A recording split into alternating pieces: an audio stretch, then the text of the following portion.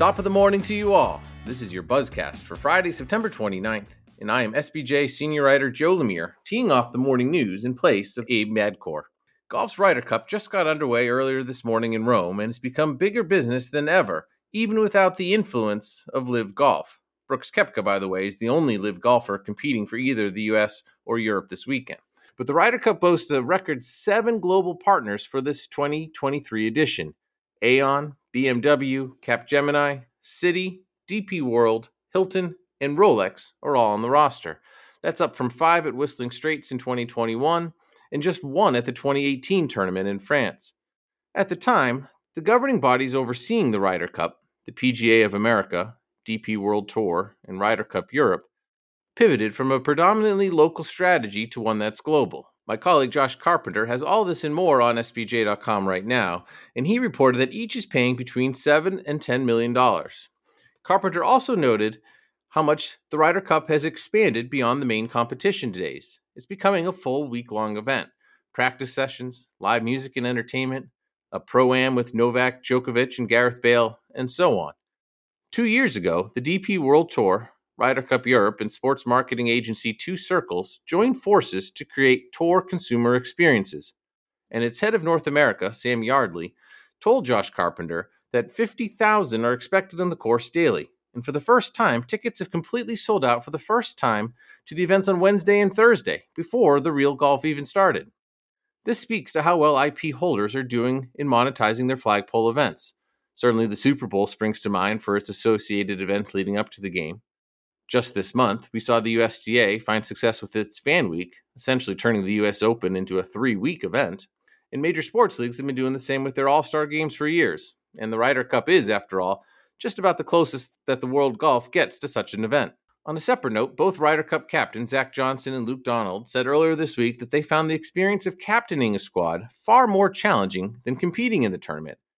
That said, it's still clearly an honor. I had the chance to speak with Luke Donald for a while a few months ago, and at least at the time, he described his duty as very energizing, and he added, "In life, we always strive to be busy and have purpose of something that's really important to us. We'll see how it all plays out this weekend in Rome."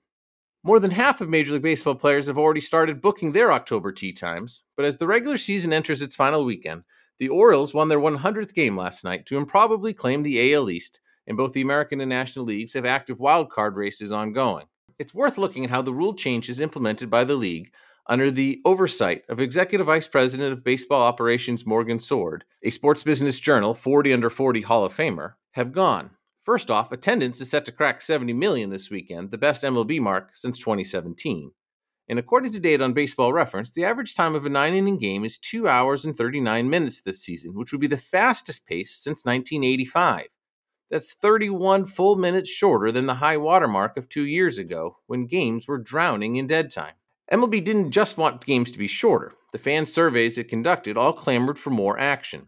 Again, the rule changes have worked. The average time between balls in play has been 3 minutes and 13 seconds, the lowest such interval since 2009, and nearly 40 seconds less than 2 years ago.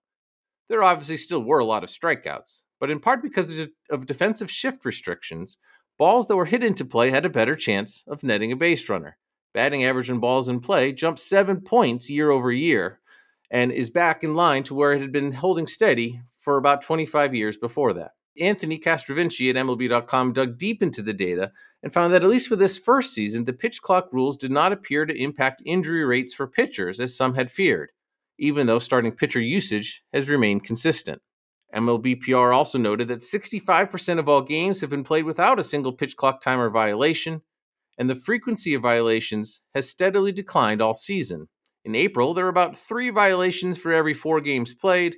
In September, it's been about 1 violation for every 4 games. The 2023 season is on pace for the most stolen bases since 1987, and the league's 80.2% success rate on steals is the highest in baseball history. We all had a few laughs in spring training when managers such as Alex Cora described the new bases as pizza box size. They had a little bit of an impact, as well as some of the rule changes about how often you can throw over to first base.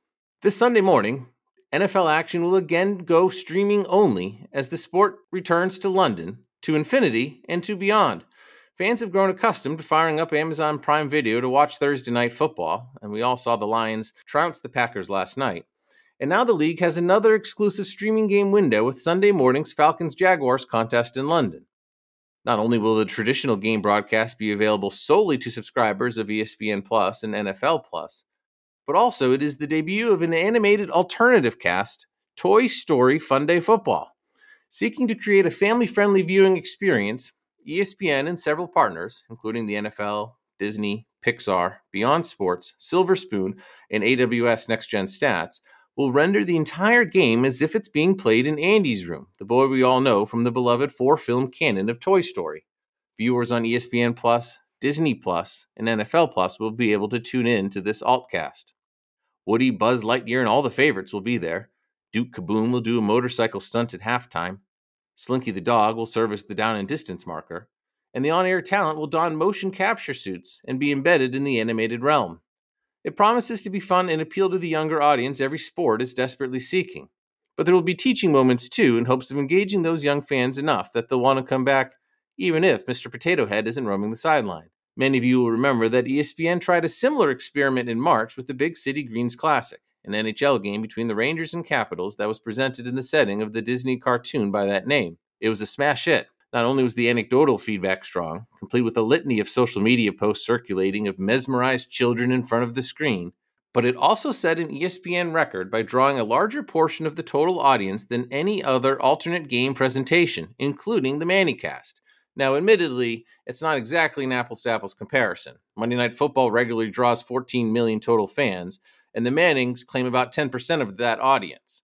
The NHL game only had 765,000 total viewers on its linear channels, so the Manningcast at 1.4 million gets double that. But in terms of percentages, a significantly higher share watched the animated version Big City Greens Classic than the 10% or so that the Manningcast gets. Also, the Disney viewers were notably younger, in the 12 to 14-year-old range, and more female, about 59%, than is typical. Sunday's version is not only a new sport and a new film IP. ESPN's creative directors praised Pixar's willingness to share their digital assets to make it a hit, but also has a key upgrade behind the scenes. While the NHL game relied only on NHL Edge, the league's puck and player tracking system provided by SMT, the sensors in that system only ping a single location for each skater, and this is what Beyond Sports uses to recreate the action in the animated world. The Sunday NFL game will have access not only to the Zebra technology sensors, which feed the AWS-powered next-gen stats, but also an optical tracking system that will provide more than 24 points on each football player's body. That will help Beyond Sports animate each athlete more distinctly and in more detail. And it'll help with replays.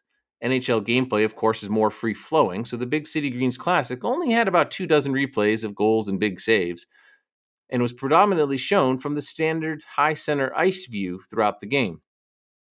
NFL action, of course, typically has more than 150 plays, each of which is whistled to a close, and most are followed by replays. The Beyond Sports team told me they'll sync the two tracking systems to offer new vantage points on each play. In fact, they can recreate the action from anywhere on the field, even where it would be impossible to have a camera. Anyone who remembers the World League from 30 years ago remembers the rudimentary helmet cams that players wore. Well, on Sunday, we'll see those same kinds of first-person perspectives in the animated world. For those curious about more behind-the-scenes information, check out my detailed story on the SBJ site this morning, and feel free to reach out Monday with what you thought of the broadcast. You can find me at jlemire@sportsbusinessjournal.com. And here are just a few more headlines as we set off into a new month. Fenway Sports Group has sold a roughly 3% stake in Liverpool FC to Dynasty Equity, according to Michael Silverman of the Boston Globe. The deal values the Premier League power at about $5.3 billion.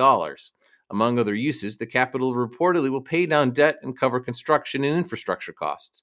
It is the first investment for Dynasty, the new sports investment fund started by Jonathan Nelson and Don Cornwell. The XFL and USFL officially announced their intent to merge, news that had been reported by Axios a week ago as having reached advanced stages. The agreement is being hailed as a joining of equals and makes a world of sense, given the challenge professional spring football has had in gaining traction for decades. After all, the XFL and USFL themselves are living proof. This is the second USFL and the third XFL, not to mention the Alliance of American Football and even the Professional Spring Football League, which folded before a single game in the early 1990s. But the reborn XFL and USFL have found early traction and will only be stronger together. That's all for this Friday morning. Enjoy the weekend, and we'll see you in October.